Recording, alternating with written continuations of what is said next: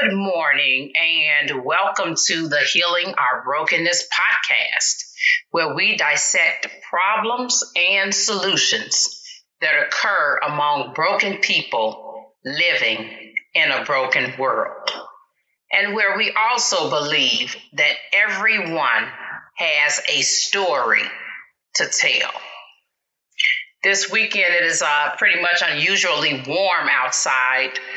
We're going to be at a high of 72, and that is really good for us living in the Midwest here and having 72 degrees and sunny. Oh my word, it feels pretty good out. And I think sometime this afternoon, I will probably take a walk over to the beach after doing my running around for the day. I'm not sure what it is you have planned, but if it's nice and warm and sunny where you live, oh my word, we can definitely all take advantage of the weather for today. And tomorrow is supposed to be pretty decent as well. I just want to thank you listeners for your support that you've been giving for the last 2 years? It's been a little bit over 2 years now. It's just been totally a blessing. And this episode is episode number 74. So you've been hanging on there with me for 74 episodes. And that is a humongous blessing. This morning, I got a chance to interview Torria Johnson.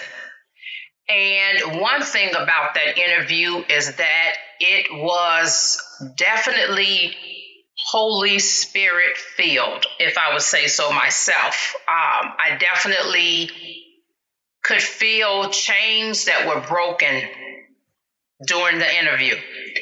God was there in the midst. And when you have God there, as the scripture says, wherever there are 2 or 3 that are gathered in my name, there I am in the midst of it.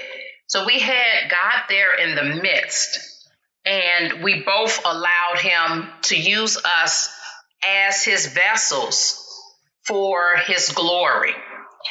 And so I want you to take a listen in on the interview, and I hope that there's something that Torria says that will resonate with you and that will cause some chains to be broken, some reminiscing to go on, and just that it will allow you to continue to walk in that path of freedom.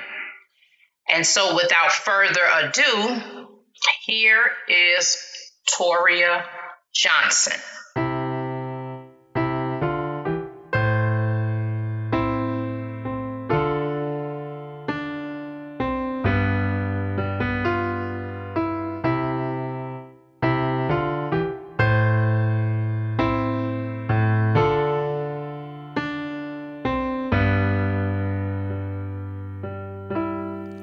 There was a son, he was devoured by earth. There was a God, they call him the Father. There was a means to make a valley with grace out of this hole. Hey, cuz. Good morning. Can you hear me really well? I can. I'm matching a little bit. I got my camouflage on too. Oh my word, you sure do. I was like, I like that one though. yeah, what do I feel like throwing on today? And I was like, yep, I'm gonna throw my sword girl camo on since I hadn't worn it yet. Oh, I like it. And I love your hair. I love it. Oh, thanks. You're gonna laugh at You are rocking it. ponytail. And this morning I said, I need to shampoo my hair. And I'm like, is that a good idea at 7:50? And I'm like, You know how once you get something set in your mind, I said, I'm about to go ahead and shampoo my hair. Right ahead. It looks great. I love it. Oh, thanks. And I said, I didn't even finish blow drying it yet. I was like, well, I'm going to get it where it's at least halfway dry, put some detangler on there, a little bit of lotion, and call it a day. I was like, to be on there at 8:30. Mm-hmm. Yes. So I want to introduce you to everybody. This is my cousin, Torria Johnson. And Torria is a woman of God. She is a fertility liaison, an advocate for the empowerment of women, entrepreneur, and last but not least, she's a mother of 3. So if you can just give a shout out to the audience today.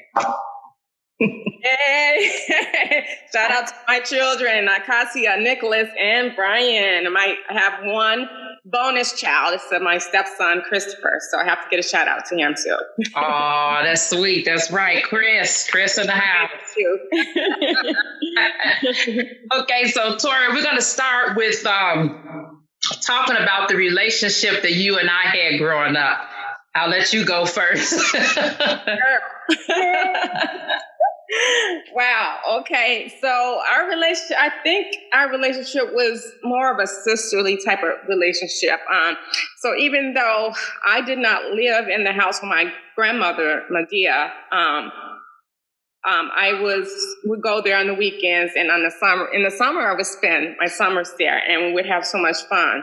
And that was like being with you and laughing and giggling through the night, and Medea yelling at us, telling us to be quiet and go to sleep. But we made our pallets on the floor in front of her bed, and I would just do little things to make you laugh. So Medea can yell at us. You sure did. Yep, you were devilish with that. Mm-hmm. Yeah, and so she did. She would yell at us, but I think she kind of enjoyed the laughter and the giggles as well. So, I think she did. Mm-hmm. Yeah, so it was so much fun growing up in Medea's house, because there I found that there was safety, there was so much love, there was some good food, some good smells coming out of there.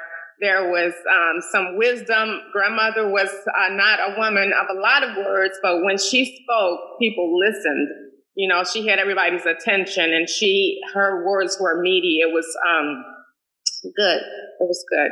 So, and as we got older, when we started hanging out with, our little friends, we would, you and I would do some things that we had no business doing. And right. The memories that I have is going to 35th Street over in, what's that area called? Bridgeport.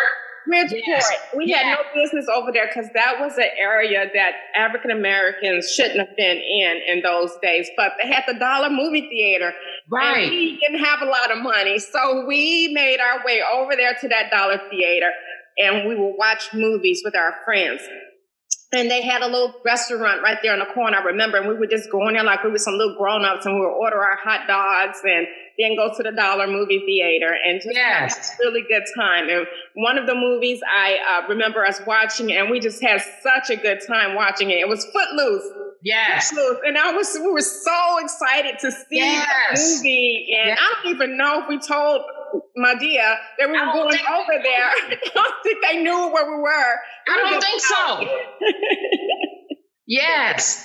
That is the funny part. I don't think they had a clue. Like back in the day, as soon as the street lights came on, you had to be in the house or we had to be downstairs. So when she called us, Torria, Tina, come up here and get these dishes, then we would have been downstairs so we could hear her to come, go upstairs and get the dishes.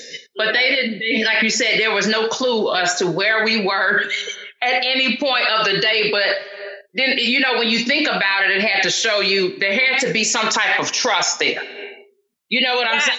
I like that. When you think about it, this is like a Holy Spirit moment coming to me now. It had to be some sense of trust in order to let us go out and do that. And then knowing that we would come back when we were told. And that we were safe, but they knew that we weren't going to be out there doing something we had no business. And really, we had no business over there in that area. Over there, exactly. They knew that we were, not being out being malicious or doing stuff that we had no business doing. So I feel like trust with that as well. Yeah, and I'm thank you so much for bringing that to my attention because I never thought about that. And this is one of the things that I needed to heal from because I felt like growing up that because I felt like I was just given permission to just be. I didn't have somebody watching over me, so I could come and go as I got older as I pleased. And I'm like, nobody cared, but it wasn't that. You want to cry right now because I felt like nobody cared, but that it was the trust that I trust you. Right. Not that I don't care, but I trust that you're going to do the right thing. I trust you're going to be where you say you're going to be. And so in that, I made sure that I was in the place that I said I was going to be and that I was doing the things that I said I was going to do, unknowingly what that meant until this moment. The truth that was in that. So thank you. Yes, you are very welcome. Yep. But and then too, I don't know if you remember McCrory's, like you said, it was a little restaurant, but then we would go to McCrory's, that one store. Five and Time. Oh yeah. Yes, we would go in there, like you said, acting as if we were like grown women or something. With our money we had saved up, you know. Yeah, we didn't have that much money, but I guess we were maybe I was about 11, 12, and you may have been like 9 or something, 8 or 9. And so sometimes we didn't have money, but Madea, she didn't have much money. She didn't work. She was getting it back every month, but she would give us a little money to go out and enjoy. So I appreciate my grandmother for making sure that, she understood that. She was not changing on it. Yeah.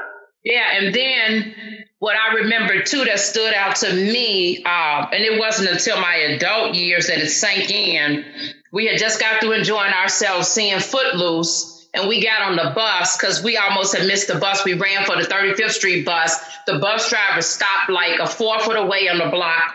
We got on, and the statement he made made me realize something wasn't right with what he said. And that's when I knew, and it didn't click into years later of me hearing about Bridgeport, realizing I shouldn't have been over there.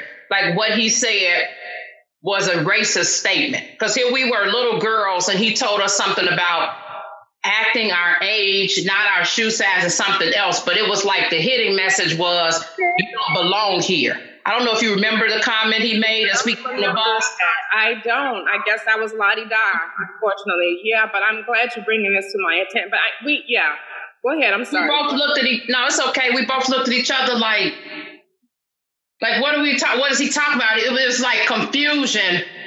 But I guess probably in the back of our minds, we probably didn't know how to interpret that. But it wasn't until years later, it was almost like his hidden message it was his hidden message, like, you shouldn't be over here, But when he said that, I was thinking, what? After we put the change in the fare machine and, he told us about acting our age, not our shoe size, something like that. But it was like, in other words, the way he looked at us, like, you don't belong here.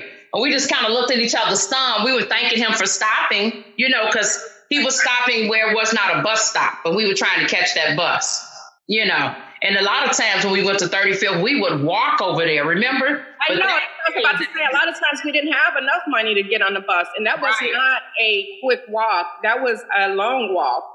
And I'm thinking it was maybe like 45 minutes to an hour walk to get over there. To get down to Ashland, right? That was Ashland. Yeah.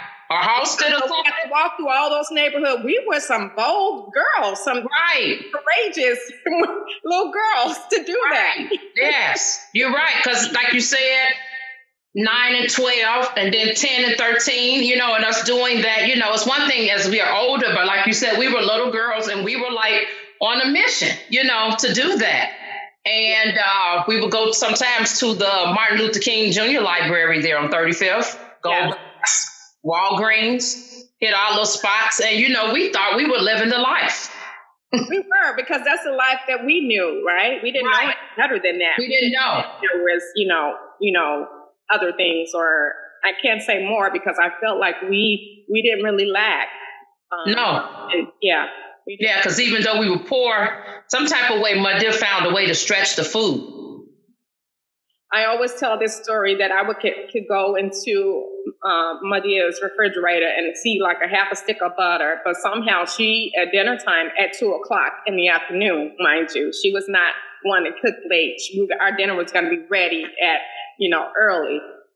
So I would see a pot roast and and so I don't know how she did it and how she managed to pull it through. Well, we never missed a meal. We didn't miss a meal. We didn't have a whole lot. She didn't have a whole lot because, like I said, she didn't work. She was getting a check every month. Right. We always had food. We always had what we needed. Mm-hmm. We sure did. I'm telling you, it was like never fail. We had that food, and every blue moon, we knew it was a treat. If somehow the way we had like steak and baked potatoes and salad. I remember that was like once in a blue moon,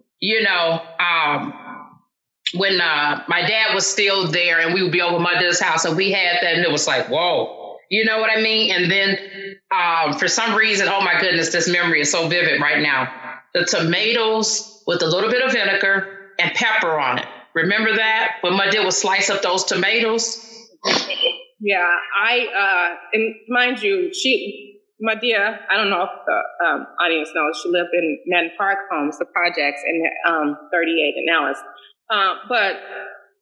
And also the cucumbers. I don't know if you remember the cucumbers. Yes, the cucumbers as well. And and so another one of my fond memories of growing up with you is that I would see you, and you brought up your father. He lived, there. When he was living there, that in the mornings on the weekends, Saturday morning, your mom would get up to make breakfast, and she would make those little Tennessee fried sausages. He would go to the store and get that pint, of orange juice, that papaya juice. Yes. And he would just be interacting with you and enjoying you, and just he would take his paper out. I remember that so vividly. Yeah. Like that was the typical Saturday morning for you, and I just love watching that. Oh, really? Yes. Isn't that something? That. Wow. Yeah. You know what? Even when we moved, because we were still a family for 3 years after we moved from my dad's house. So from some part of the time when I was 8 years old till 11, the three of us was still a family. But now that you mentioned that, on the weekends, and I can particularly remember Sundays with that paper, him having the newspaper, looking at it, me looking at the newspaper. I like my funnies. I like trying to figure out the crossword puzzles, that section.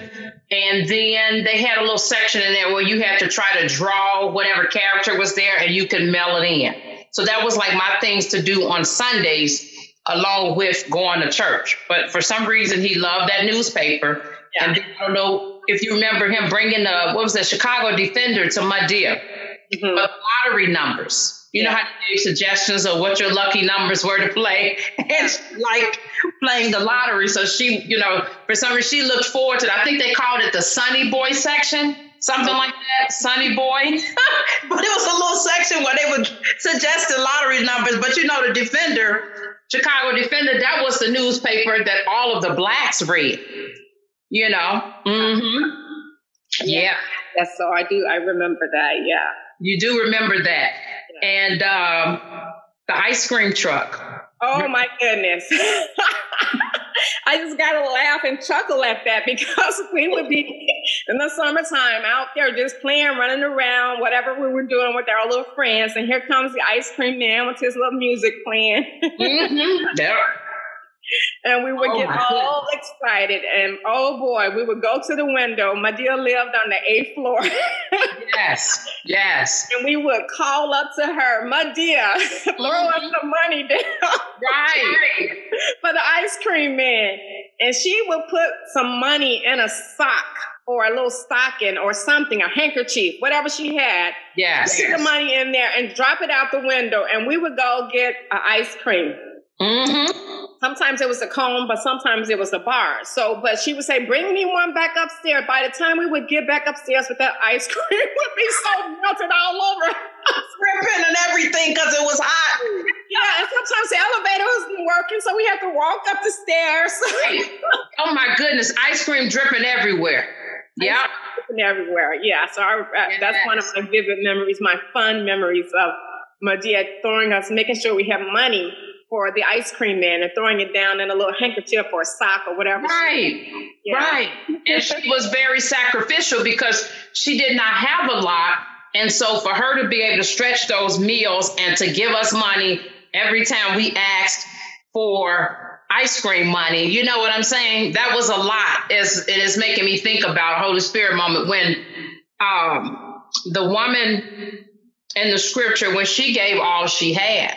That was the widow of Zaphareth. That was the widow of Zaphareth. And she, she gave her very last to and God blessed her for 2 years. Her vessels did not run out. And wow, I just had a Holy Spirit moment. Yes. Wow. Yeah. Wow. And Elijah told her to feed him first. And she did. She did. Because she's like, well, wait a minute. I just got a cruise of oil and a little meal for me and my son, and we're going to eat that and die. But that's all we had. There was a famine going on. Right. Yeah. And so he said, well, feed me first. Mm-hmm.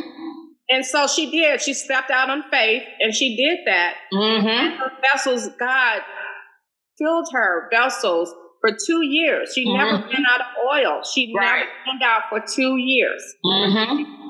Yeah. Yeah. So when you think about Medea and the sacrifices she made with the ice cream truck and giving us a little change to go find something from the store, whatever little extra she had out of what little she had, and then fixing dinner and then inviting people over, to come over and sit and eat with us. And we didn't have a lot, but it seemed to somehow still stretch. When you think about like James, who lived in the building,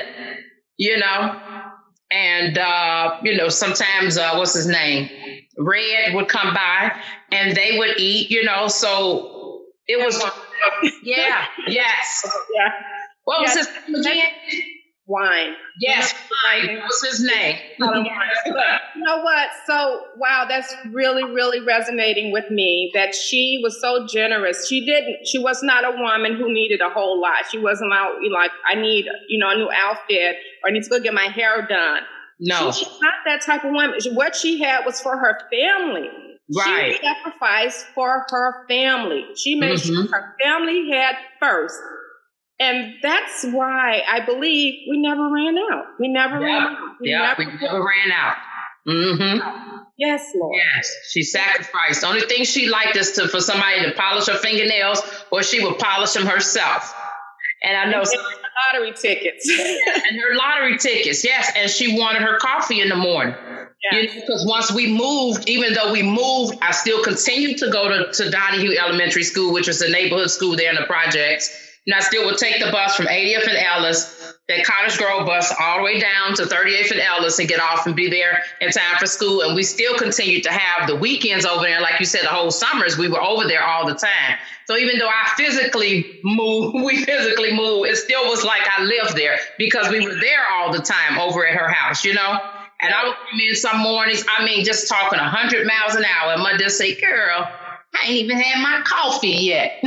So she wanted to drink her coffee. And then once she had her coffee, it's like, okay, I'm ready. I can listen to you. I can do this. I can do that. But, once if she hadn't had her coffee yet, she said, girl. And then some mornings I come in, I said, well, maybe Mother don't feel like talking. I come in and I would be just all into my book like this and checking the clock every so often to make sure I wasn't late for school, just sitting there caught up. And she would tell me sometimes that the world might end up passing me back because I was so caught up in that book. I said, well, I didn't think you were going to want to hear me talking this morning. She said, well, I didn't had my coffee already. I look forward to the conversations with you. Yeah, she did. Mm-hmm.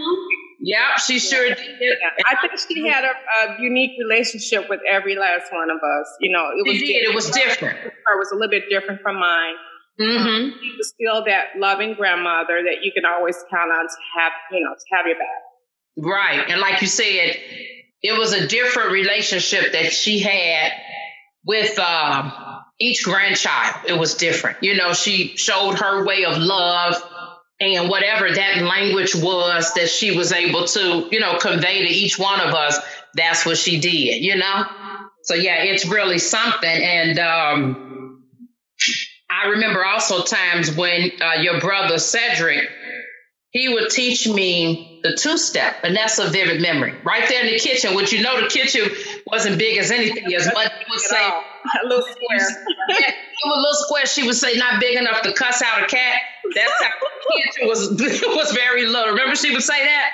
Yeah. So we would stand there, like right where the phone was on the wall. He would be right in that. We'd be right in that area. He said, "Come on, Tina," and he was like, "Come on, we're gonna do the two-step." And he would take me and twirl me around, and we would be dancing right there. Mm-hmm. Yeah. Very, very vivid memory. Mm-hmm. So now, so we're gonna switch gears, but not exactly. We're still gonna be talking about relationships, but I just want to dive into why you think that they're important. Well, I think relationships help mold you into the people that you are. It supports you. Relationships support you throughout your life. We all need people. We need people, And so I just feel like it's through these relationships that, that we're able to get through our lives, and that we don't give up. We don't lose hope, through these relationships. Yeah. And sisters and brothers in Christ, sometimes they need to push us or to come alongside us, and, like the scriptures say, you come to them in love, and let us know if they feel that we're doing something that's out of line, that type of thing. Sometimes they need to encourage us. Yeah. Mm-hmm. To pull us out of our rut of isolation or whatever it may be. Yep. Mm-hmm.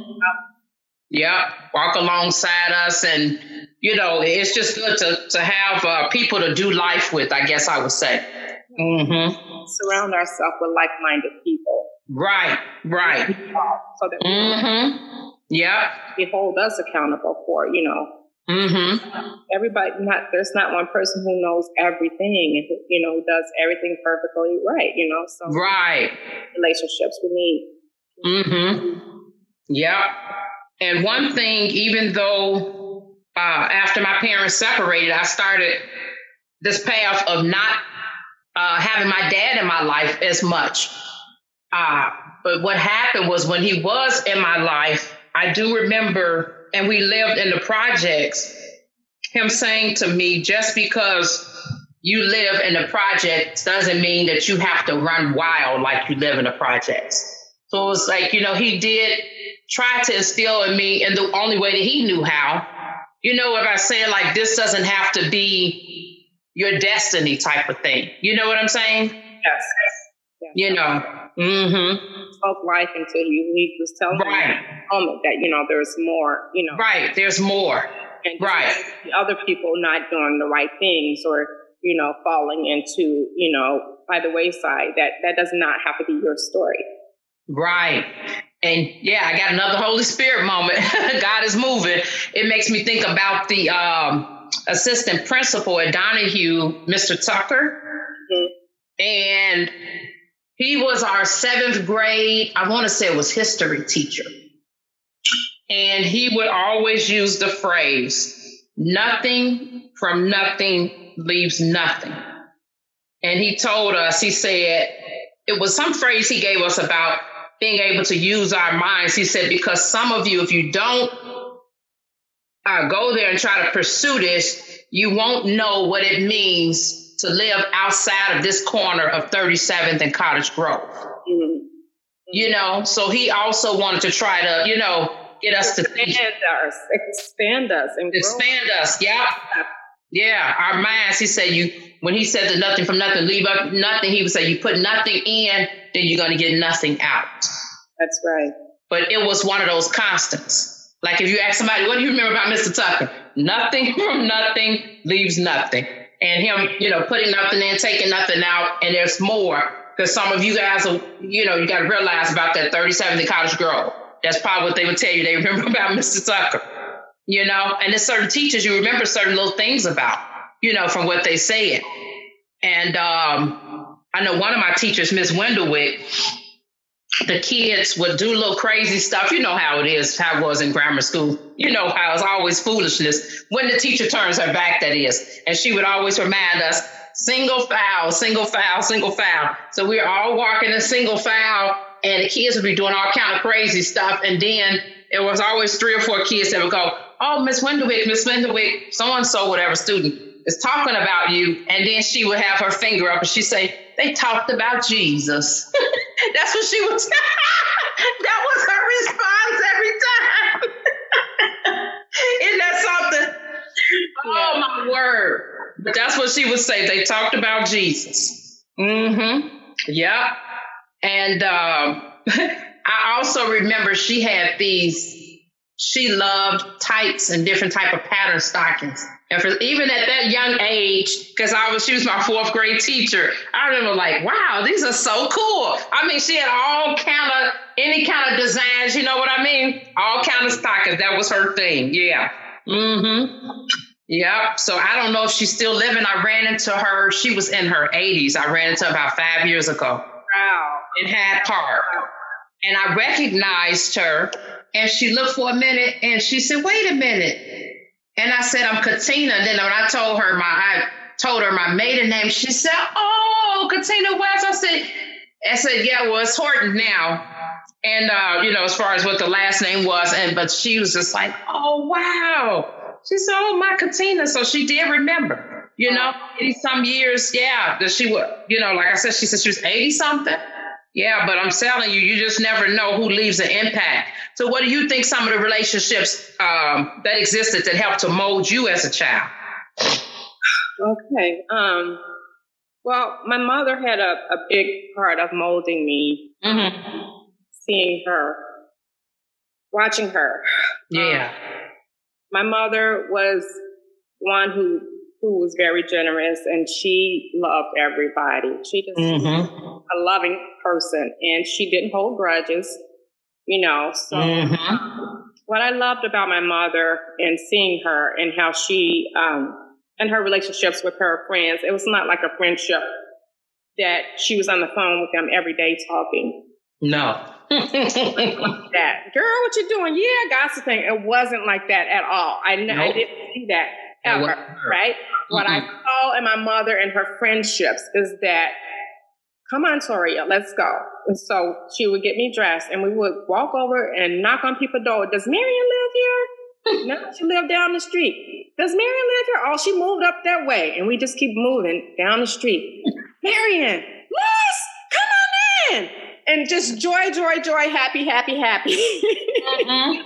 And they were always so happy to see my mother. She just her laughter, and then they would just sit there and reminisce and talk, and we would end up spending the night, with Marianne, or she would go see her friend James Atta. Mm-hmm.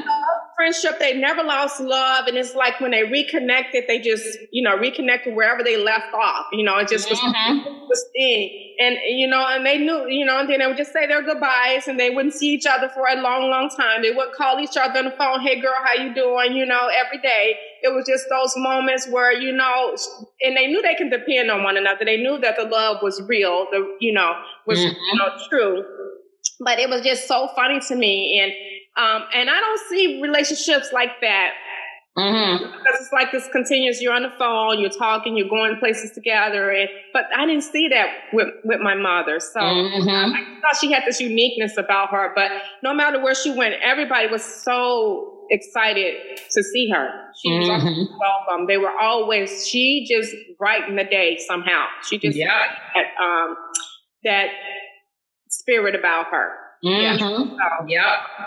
And just, and she just loved people. And she, the same thing as my dear would do. She would cook and have people coming from, the building and come and eat dinner or whatever. My mom did the same thing. She loved to listen to her music and loved to invite people over, and she would love to cook dinner. Now, unlike Medea's dinner would be ready at 2:00. Now, my mother's dinner would be not 9:00 at night, but it was still a good meal.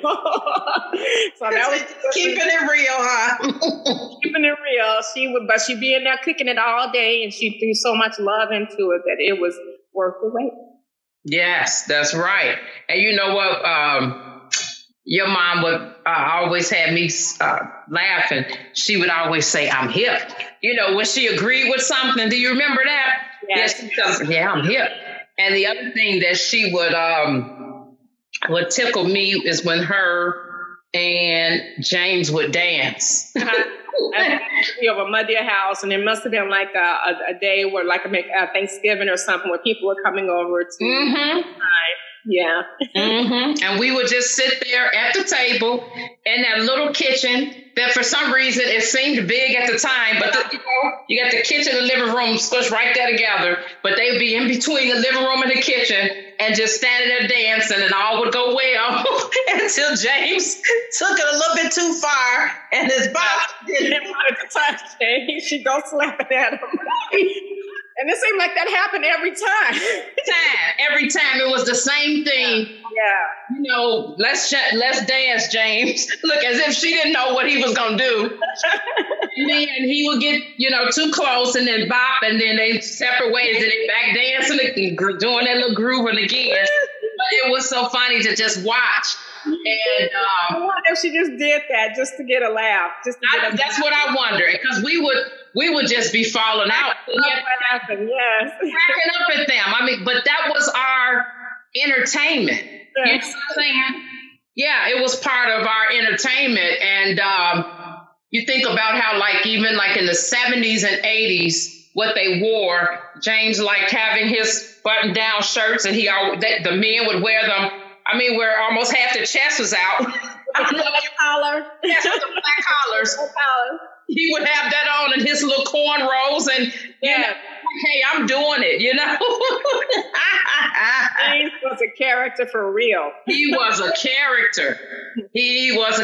And my mother I didn't know until recently when she told me he would threaten her and Nikolai P. Stu and even your mother, saying that he was going to bring his sisters over to fight them. I guess by him being a man. Yeah. And I said, what? She said, yeah, he would threaten to bring the sisters over here to fight. And my mother said, I told him, well, you bring her on and see what happens. I said, oh boy, that sounds like a lot of drama going on there.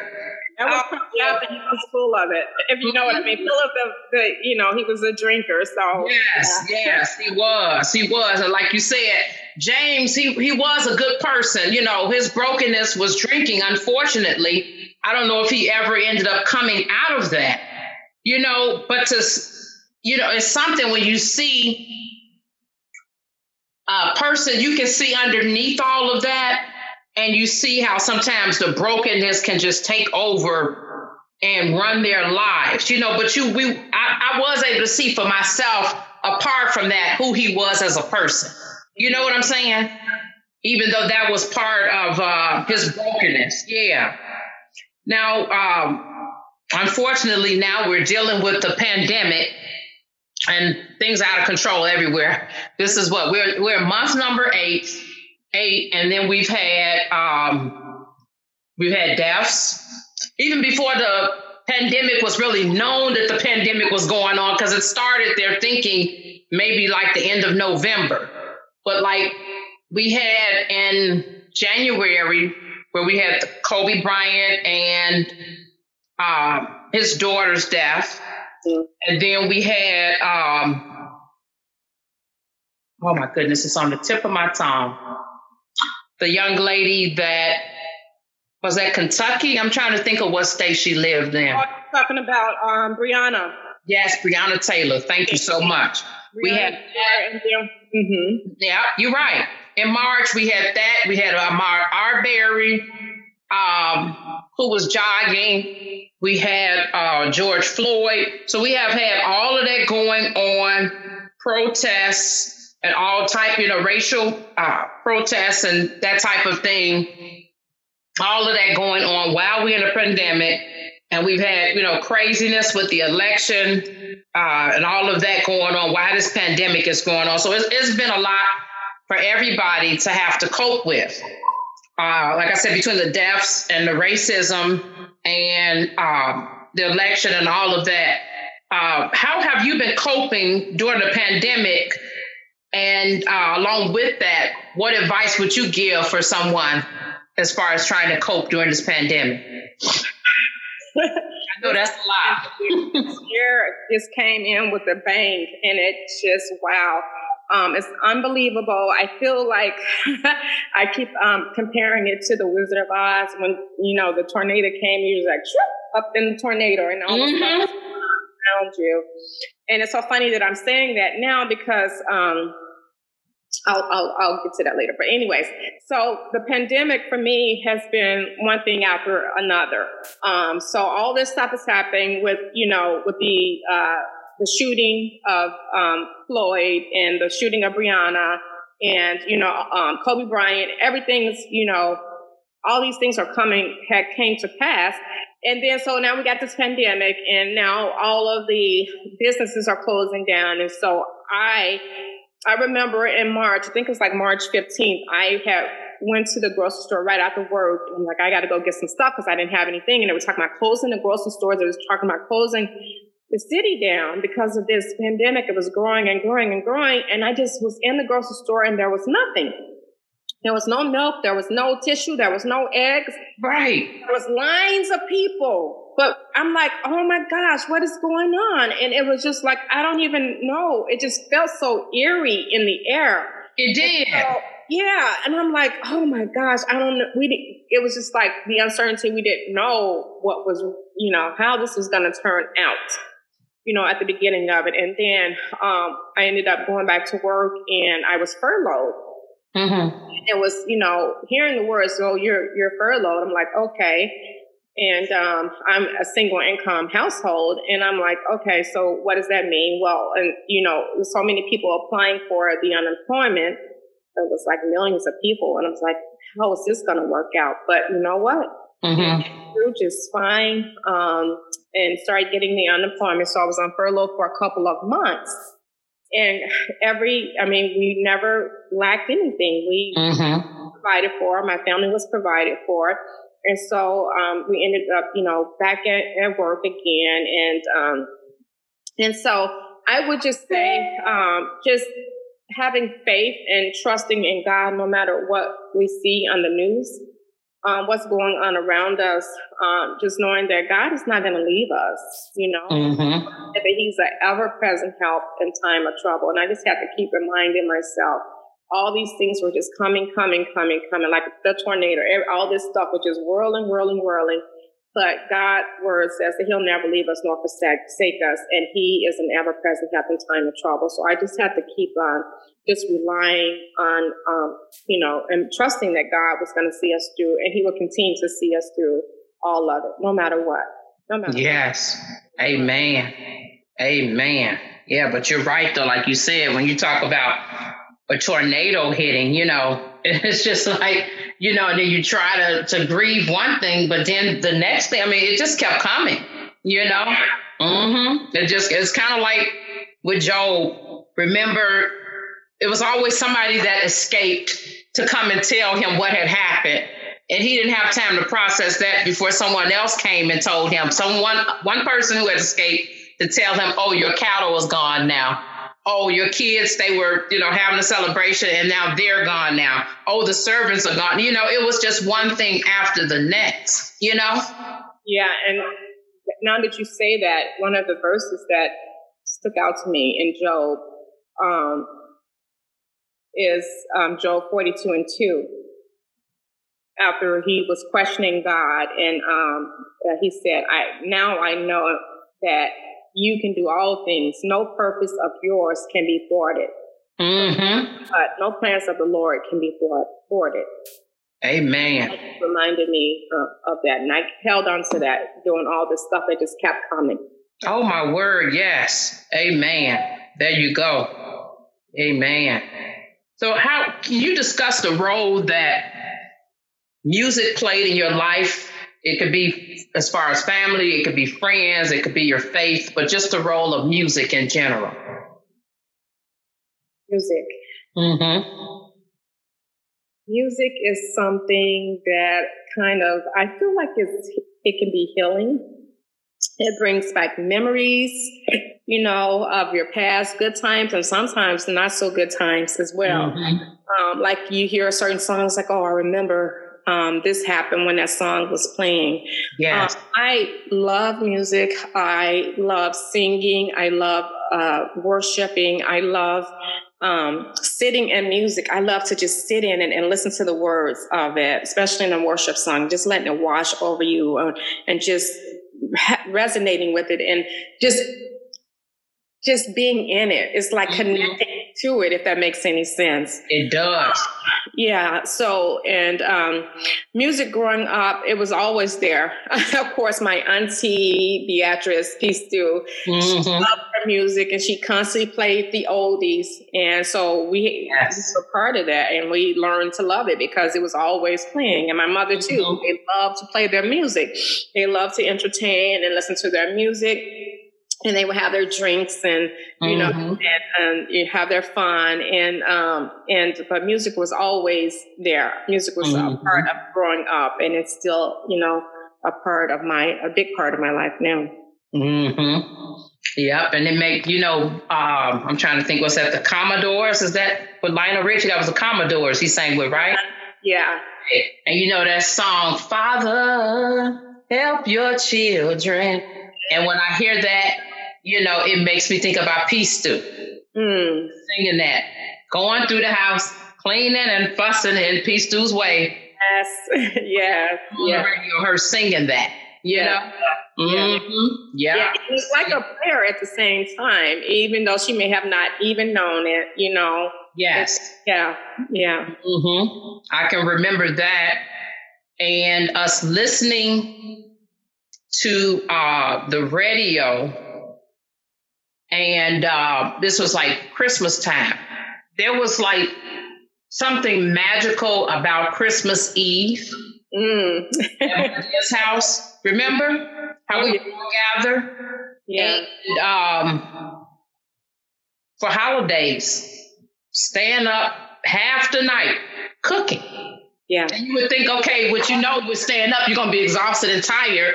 But for some reason, that's what Black folks did. That's what we did. You know what I mean?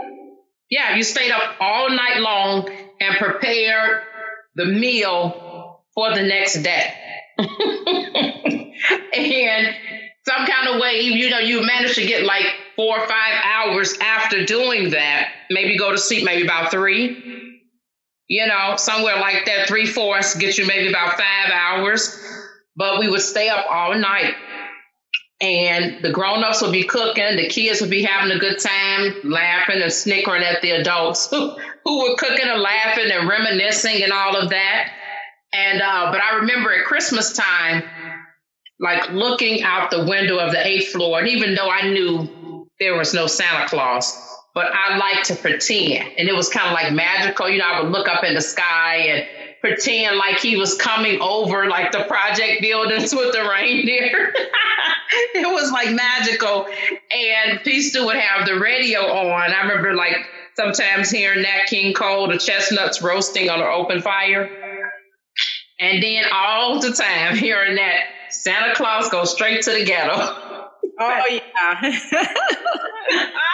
And Peace Stew singing it. I don't know if you remember her singing it. Oh, she loved the song. Yeah.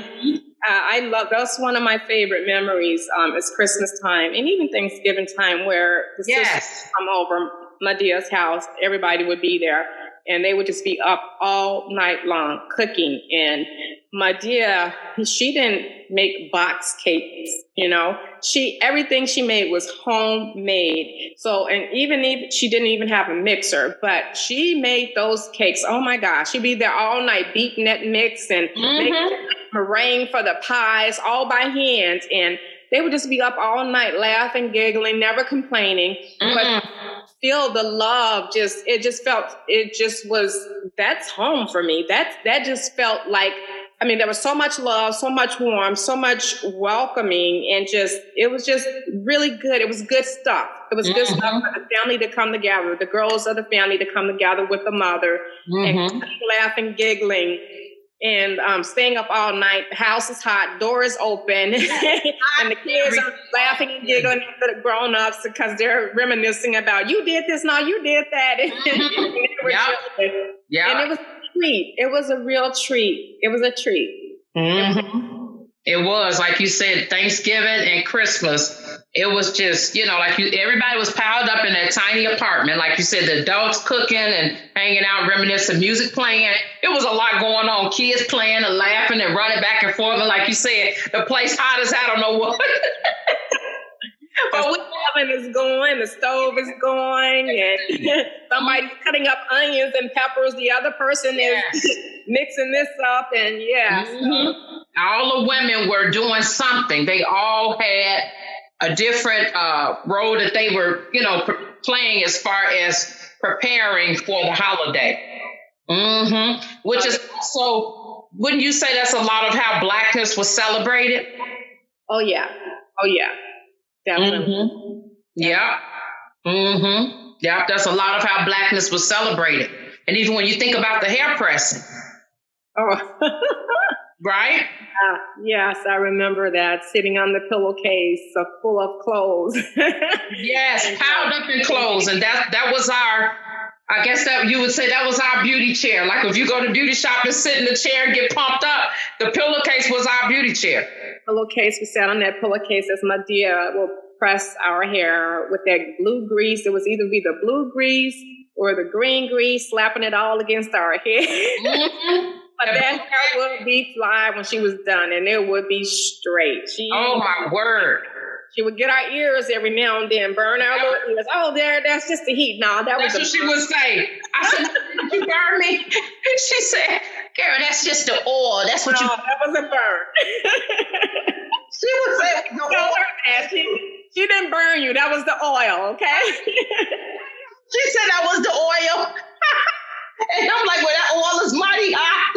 My ear's on fire. I loved getting my hair done, and she would put my hair in these two ponytails. I loved it when she pulled my ponytails to the back and they would hang like that. I thought I was just so cute. And my other favorite hairstylist was she would curl my hair and with it, just curl that the hair around the hot comb and just kind of curls came out. And I don't know if you remember Shirley Temple, but that's the only person that I do remember it. Compare it to, like Shirley Temple curls. Temple curls. Yeah. So, and she would, for Easter, it would be the treat that you would get the Shirley Temple curls. Yes, for Easter. Yeah, I had forgotten all about that. For Easter, she did that. Yeah, we thought we were the bomb. We were. Yeah, you're right. We were. I mean, she did it. But like you said, for Easter, you knew you were going to have a special. But, when you think about it, it's a lot of time. Once again, there we go with the heat. And forbid the summer, I don't care what part of the year it was always hot in that apartment. And her taking time, pressing your hair, pressing my hair, pressing Tara's hair, one after the next. That was ours. Yeah, and she did it. She never complained. She never said, not once did she say, I don't feel like doing it today. Not once did she say, I don't feel like cooking today. That woman, she was just unstoppable. She persevered. She was persistent. She was consistent. She never gave up. I never saw her.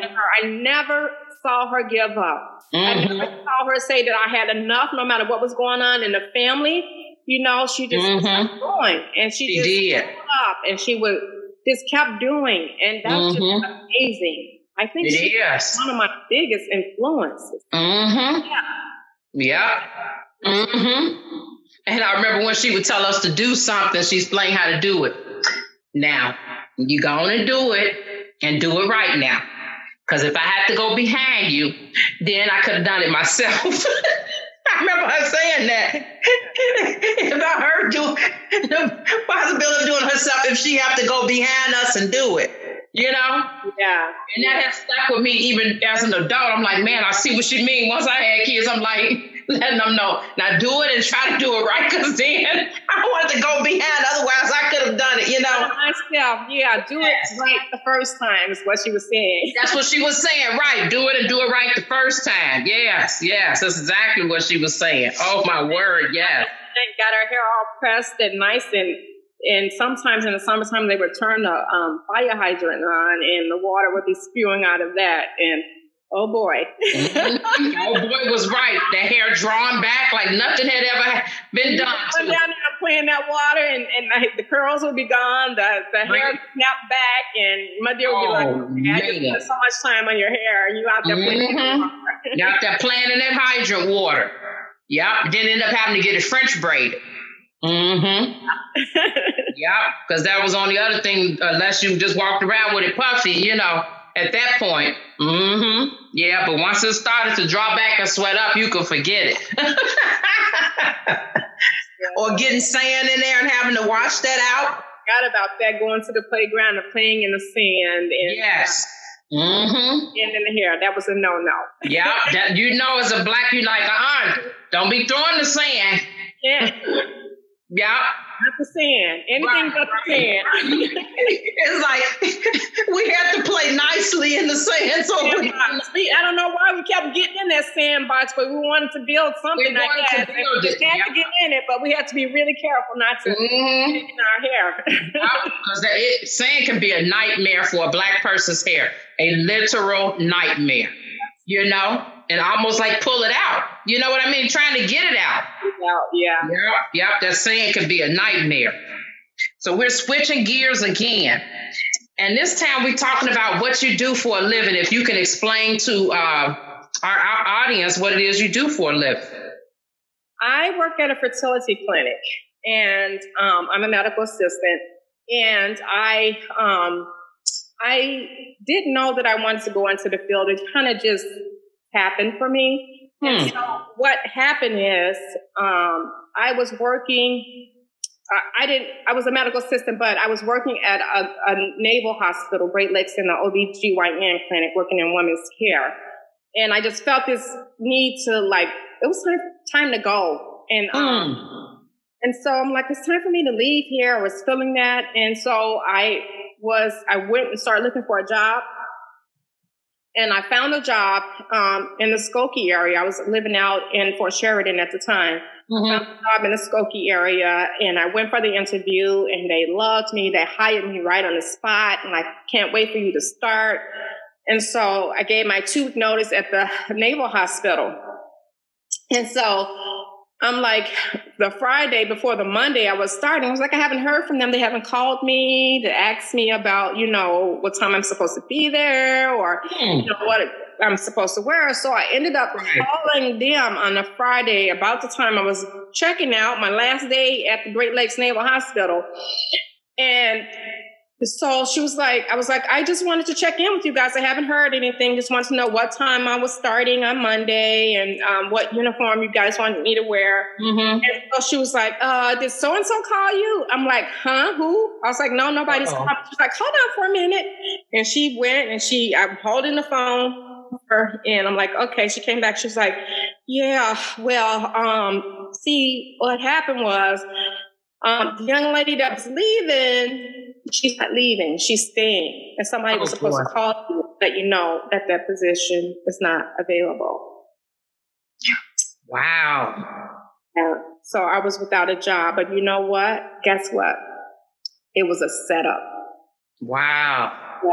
It was a setup from God, because I left the Great Lakes for the first Naval Hospital for the last time, and I went to pick my son up. He was at the youth center. He would go out to school care at the youth center, and I'm like, I don't know what I'm going to do. I gave up my job. What am I going to do? You know, and so I didn't feel too stressed about it. But I'm like, I can't even believe what happened. So I went there to pick my son up, and I was talking to one of the parents there. And she was like, oh, go to Highland Park Hospital, and they'll hire you. And they're looking for people. I was like, no, they're not going to hire me, because I felt like, because I was Black, to be honest. And there was a majority white area, that they were not going to hire me. And she was like, no, go there and check it out. So I actually went that Monday. I dressed up like I was going to an interview, and I went into that office, and I, filled out some applications. And HR, the lady in HR, would not let me leave until I picked a position. I got a chance to pick a position. She took me to 3 different areas in the hospital, and she said, which one do you want? And so I'm like, what? So it was like I was fired right on the spot. Really? Yeah. Yeah. So that's how God works. That's how he sets you up. So I picked the surgery department at the hospital. And so I'm started working there. And it's dealing with surgeons, and it was not the easiest position. Scheduling surgeries for surgeons it was really hard. It was different personalities. And I found myself over at the chapel just about every day, every other day, praying, God, help me. What's going on here? Okay. I was in the chapel just praying to God, and it had like a little book that you would write down what you need prayers for. And so I would write down, I needed, And so my friend who I got a job there from Great Lakes Naval Hospital, she started working at the surgery department with me. She was leaving to go work for the fertility clinic. They needed a receptionist. So she was like, I'm going to work for Dr. Valley. And I was like, well, check to see if they have a position for me. And so she called down there. She's like, yeah, they're looking for a medical assistant. And I was like, okay. And so she said, come over now. And so I went over there. And I tell you, I barely had an interview. She's like, come back on Friday. HR will be here. And I went back on Friday. I met this wonderful, wonderful lady named Myrna. And she was just so kind and very motherly. And she hired me right on the spot. I filled out my paperwork. And they hired me. I started working there. And that was it's 22 years ago. I started working. And so that was the setup. And so from the first day that I started working there, I knew that was for me. I fell in love with it. I loved helping the patients, helping support these women. It was a unique type of job where, it wasn't like and I was in the area where there was not a whole lot of Blacks. And so I don't know if that had anything to do with it or if it was just that I was a medical assistant and people just had to get to know you. But once they learned who I was, and they were more open to me. And then I felt like it was more accepting. The doctor that I worked with accepted me from day one. It was just like this thing, the nurse that I worked with, Gloria. So we were with Gloria and Torria. And she was just so amazing. And they were just really, really wonderful people to me. And I just loved it from day one. I'm like, wow, I get to do this. I get to do this every day. I get to do this. Yeah. Right. And I'm like, I want to learn more. And so I kept saying, I want to learn more. Well, show me how to do this. How do I do this? I want to do this. And so my role was not just the typical medical assistant, it was doing more of the nursing part of it. And so they trained me to do that. And it's just been a ride since 1998. It's when I started there. Wow. And so my positions have changed a little bit over the years. But I love being in a position to advocate, to support, to find problem solving things for the patients, whether it's an insurance issue, they don't have enough medication, they don't know how they're going to pay for this, and just getting into that and let's look at this, let's look at that, just turning over all these different things, finding an avenue for them to continue and helping them to get pregnant, Wow. So, yeah. And so over the years,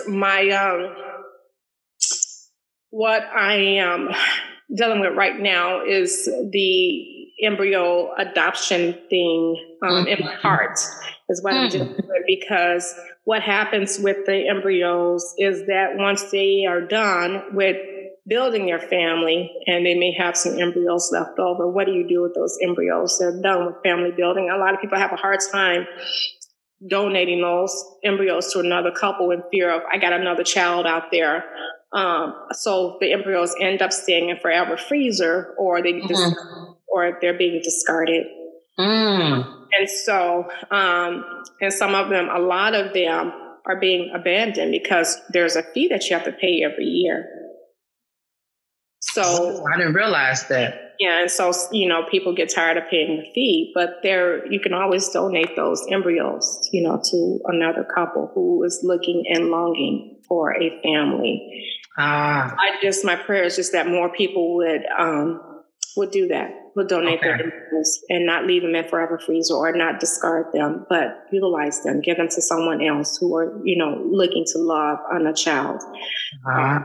It's like I was reading over 1 million embryos are just sitting out there. Really? Yeah. Wow. I never thought about that. Out to me right now. Yeah. So that's where your heart is at. Yeah. And these embryos to our family. Right. Wow.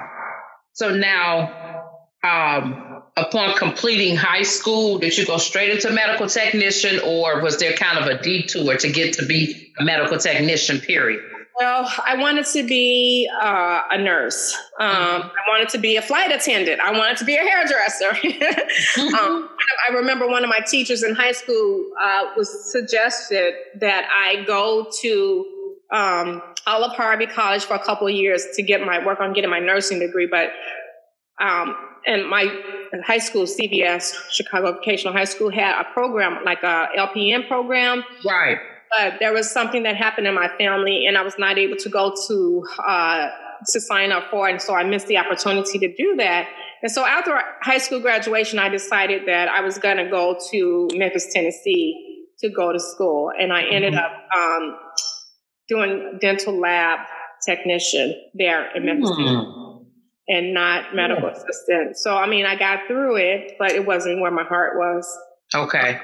What I really wanted to do. But since I started it, I wanted to finish what I had started there. That makes sense.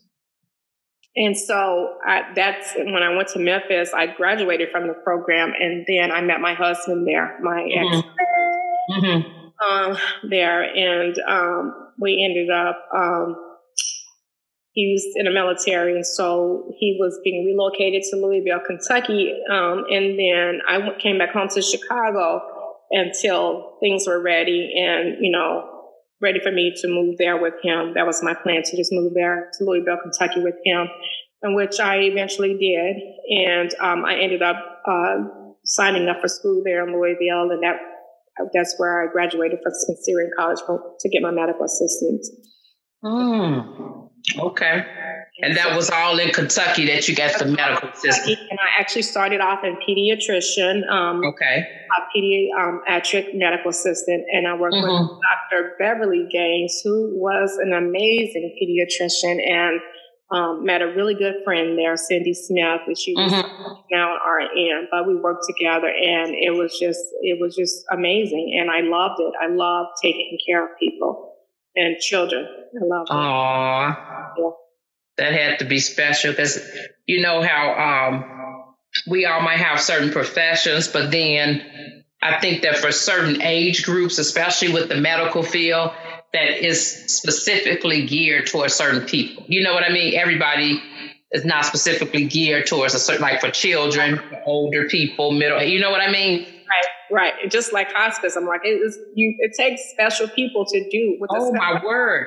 Yeah, work in that, to see people out. These people are dying. Right.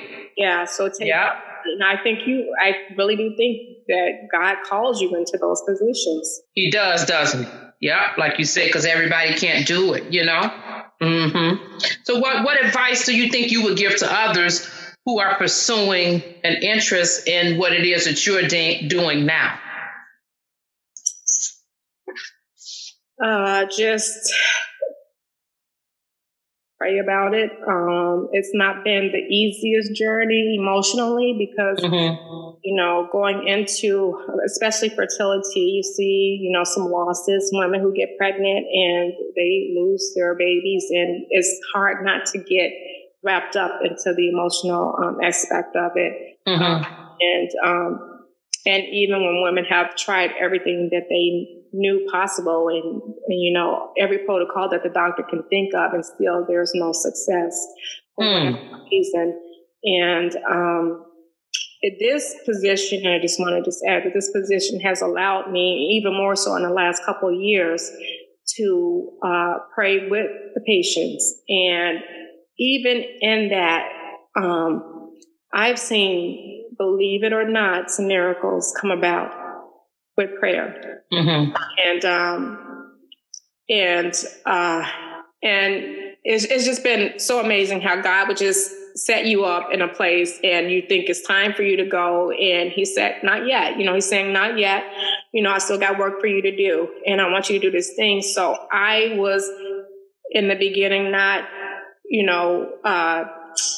offering prayer, but now I've started, if I see a patient, who's struggling, like, would you like for me to pray for you, or can I pray for you? And if they say, yeah, that brings me so much joy to just be able to sit there and pray and hope, just to pray over them and give them hope. And like I said, I've seen some things turn around through prayer. I mean, some miraculous things through prayer. So just making sure that your heart is in the right place with this, and it's not an easy thing, and just trusting what God is showing you, and even when it's time to do the hard, if God is showing you that this is the thing that He wants you to do, just praying about it and just trusting God for it. Trusting Him for it, right. Now, what does the word brokenness mean to you? I kind of struggle with this a little bit. But then I was reading. So I feel like brokenness. I feel like we've all been broken. Right? And God uses that. God uses everything for our good and His glory. Amen. And so even brokenness for me is when I'm dead in my sin and just stuck there and not realizing that God can get you through that. And God will forgive you for that. Amen. And God will love you. And what's been sitting with me lately is that there's nothing that I can do that's going to cause God to love me any less. Amen. Right now, or any more than He loves me right now.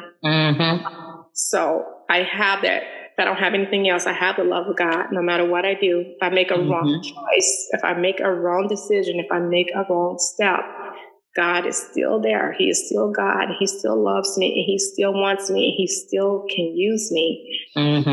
It's not. I feel like it's not knowing that there's something beyond that. Not knowing that God can see you through it, not knowing that God can heal you, not knowing that there's more for you, even when you're dead and you're sin and you're slime and you're nasty stuff. God can rescue you from that. And forgive you for that and set you right back where you, or even on a higher plane, if I could say that. So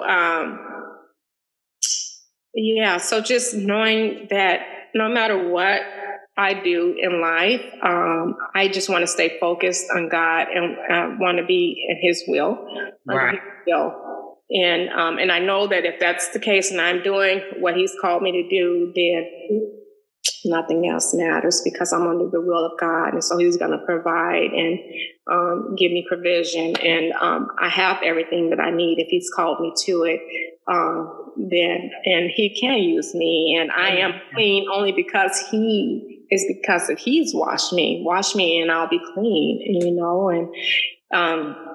so it's because of His righteousness, not because of anything that I've done. And I don't have to try to be perfect, and I don't have to try to do things perfectly. Amen. So it's not, and I was just reading in the Bible study that I do on Thursday nights, the Women's Empowerment Bible Study. Right. We were just studying the story of Tamar in the Bible. And Tamar was the daughter-in-law of Judah. Judah married him to his first son, who was found wicked in God's eyes, and God killed him.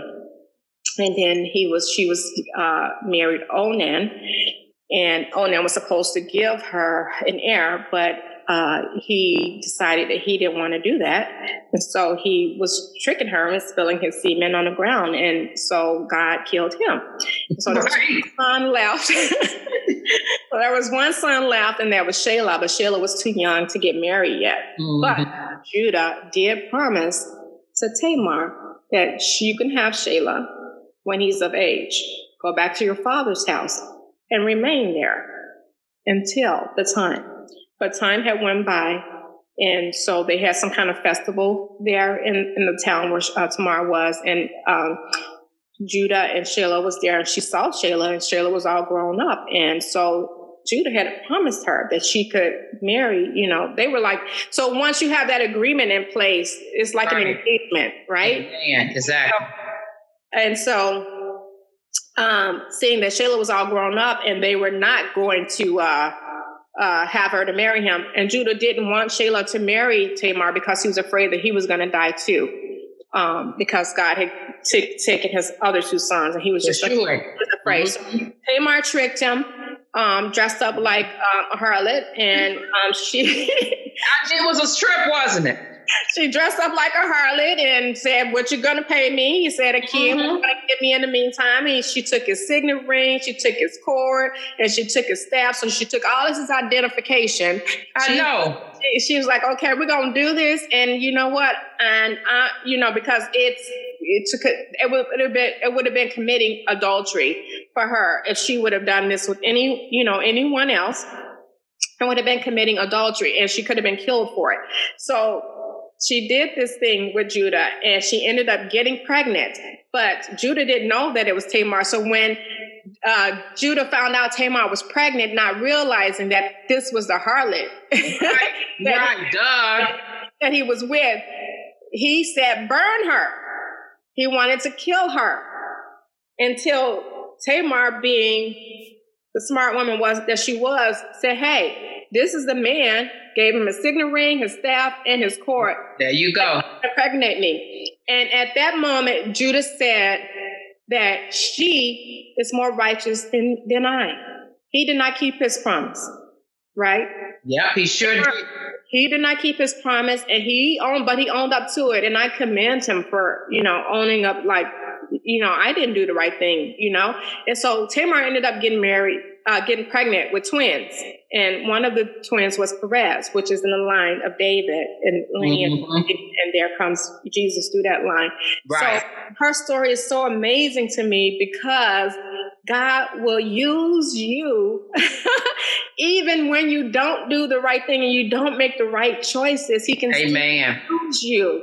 Right. He used Tamar. Not only did he use her, but he set her up in a way. She gave birth to Perez, who was going to eventually have a grandson, David, and then blind would give birth to Jesus. That's how God set her up. And so just knowing that God always keeps his promises. Tamar didn't give up. She was persistent.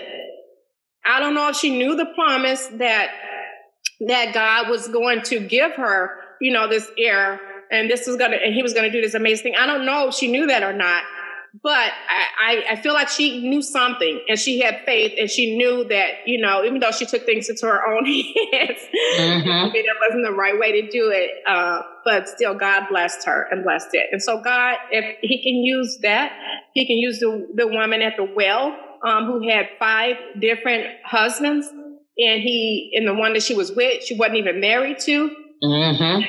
She went back and was, bringing other people into the kingdom. So God used her, even if she was sent, in her sin, God pulled her right on up out of there and still used her. So God, you're not that broken where God can't use you.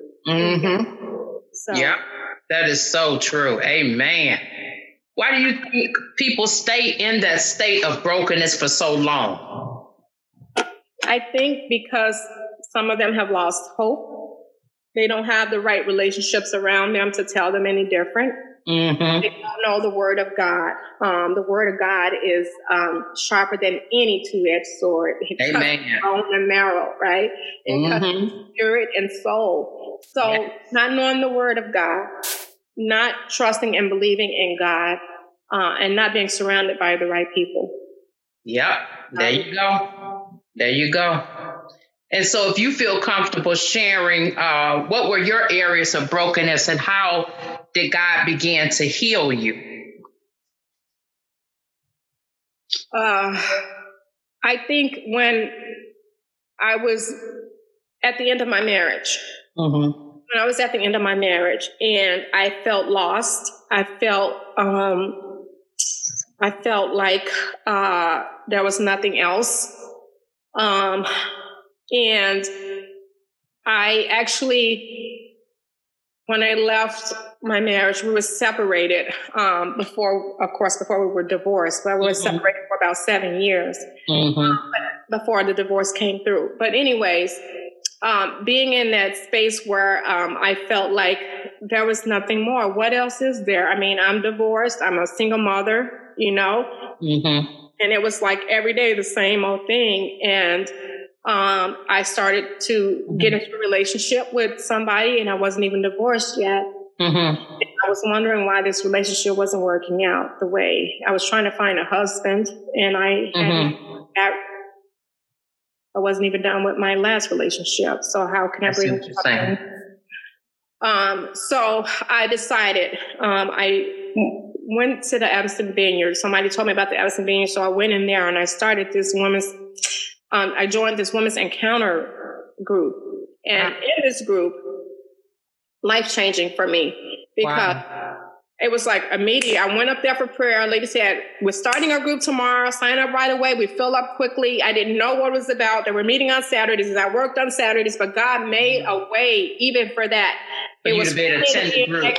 So I went to this group, and every woman stood up and told their entire story, their entire stuff, all of their stuff, their sins, all of it, everything that they had been through. Really? And instead of everything, every last one, I think was about 11 of us. And every Saturday we stood up there and we just told all of that stuff. And as I was telling my stuff, I just felt so much freedom. There's so much freedom, just releasing all of that. And I didn't know I had so much packed into me. There was a lot packed down in there from over the years, just feeling like you're not worthy, feeling like you're not good enough. People telling you need more, and you're never going to be able to do it, and I don't love you, and you're never going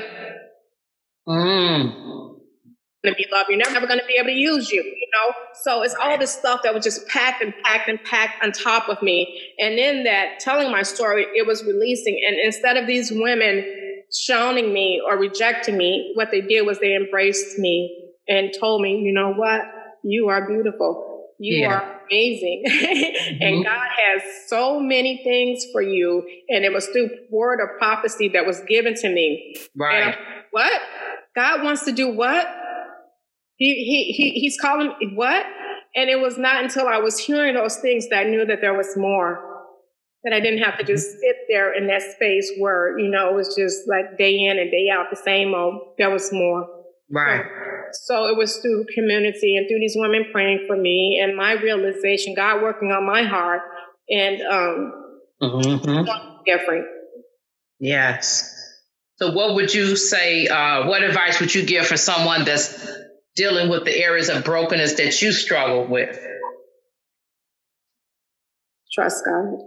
Just trust God. Learn the word of God. The same thing. You gotta know who you are in Christ. It's very important for you to know who you are in Christ. And you can do that. You can ask God. You can pray about it. You can, make sure you're around godly people. Making sure you're reading the word and asking God to give you wisdom and understanding. And so what do you think, like... And wait for God. You got to wait for God. You don't take things into your own hand. Wait for God to show you and act on that thing, because, taking things in our own time, we can make a big mess, just like Sarah and Hagar and Abram, right? Oh, my word, yes. Yeah. Yes. Right? So you take things in your own hand, you can make a big mess, but even still in that mess, God can bless you. God can still use you, but to avoid that mess. Amen. Don't we make a mess of things? You can make a hot mess of things. Yes. I'm telling you. Hot mess. But you right though, Sarah and Abram, and Sarah had this idea, we're going to do this. And she knew the promise that God was going to give her a son. We must going to do it this way. And so I know I know that God is going to give me a husband, but I can't just pick somebody out and okay, this is going to be my husband. No, I got to wait for God to send him. Right. I am trusting God for that. Yeah. But like you said, once we get the messing in like they did, Oh my goodness. And then we can't take it back. They couldn't take back the child, so she like, get rid of her. You know what I mean? Yeah. Once we done whatever, then it's like, okay, why is this going on? I don't want it. I don't want it. And the Lord's like, well, this was your doing. Yeah. You know?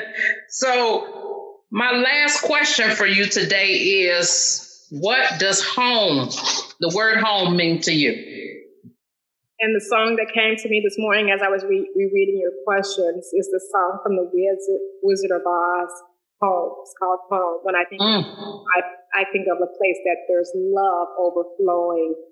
And that's what I think when I think of home. And when I think of home, I actually think of my grandmother's home growing up in that home where there was always the smell of good food, a pot of beans. Yes. And, you know, and yes, the love, the music, the laughter, the reminiscing of the sisters, and the friends that come over and visit. And for me now, home is where all of my children are here together, and we're laughing and we're giggling and we're reminiscing, and they're barking at one another and making a lot of noise. I'm like, make as much noise as you want. I love it. Right. And when I'm cooking, making a good meal for them, and or baking a cake or for them, and being surrounded by friends, and just feeling the presence of the Holy Spirit in all of that. Amen. Amen. Well, Torria, I want to thank you so much for being a guest on the Healing Our Brokenness podcast. And I hope that you enjoy the rest of your Saturday. This has really been a blessing, I tell you. It's really been a blessing. It's been a blessing for me too. Thank you for allowing me to tell my stuff. You are very, very welcome. Have a blessed Saturday, girl. Thank you. All right, we'll talk. Okay. All right, love you. Love you too. Okay, bye-bye. Thank you for listening to episode 74, an interview with Torria Johnson. I want to give a shout out to Timothy Horton for the intro and outro music that he brings in every week. And I also want to thank my listeners for tuning in. Until next time.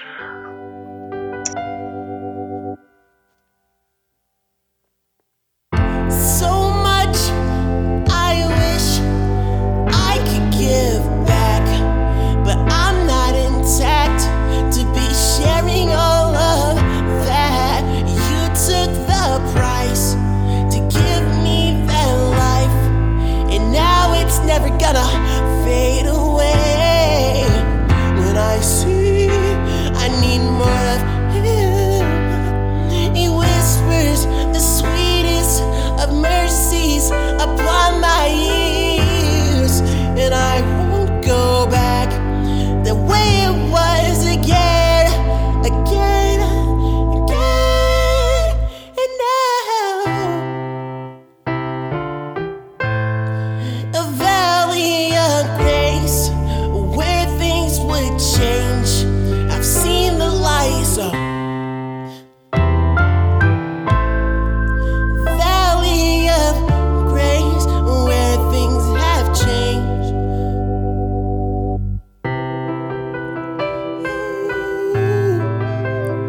Oh, I've seen so much for me.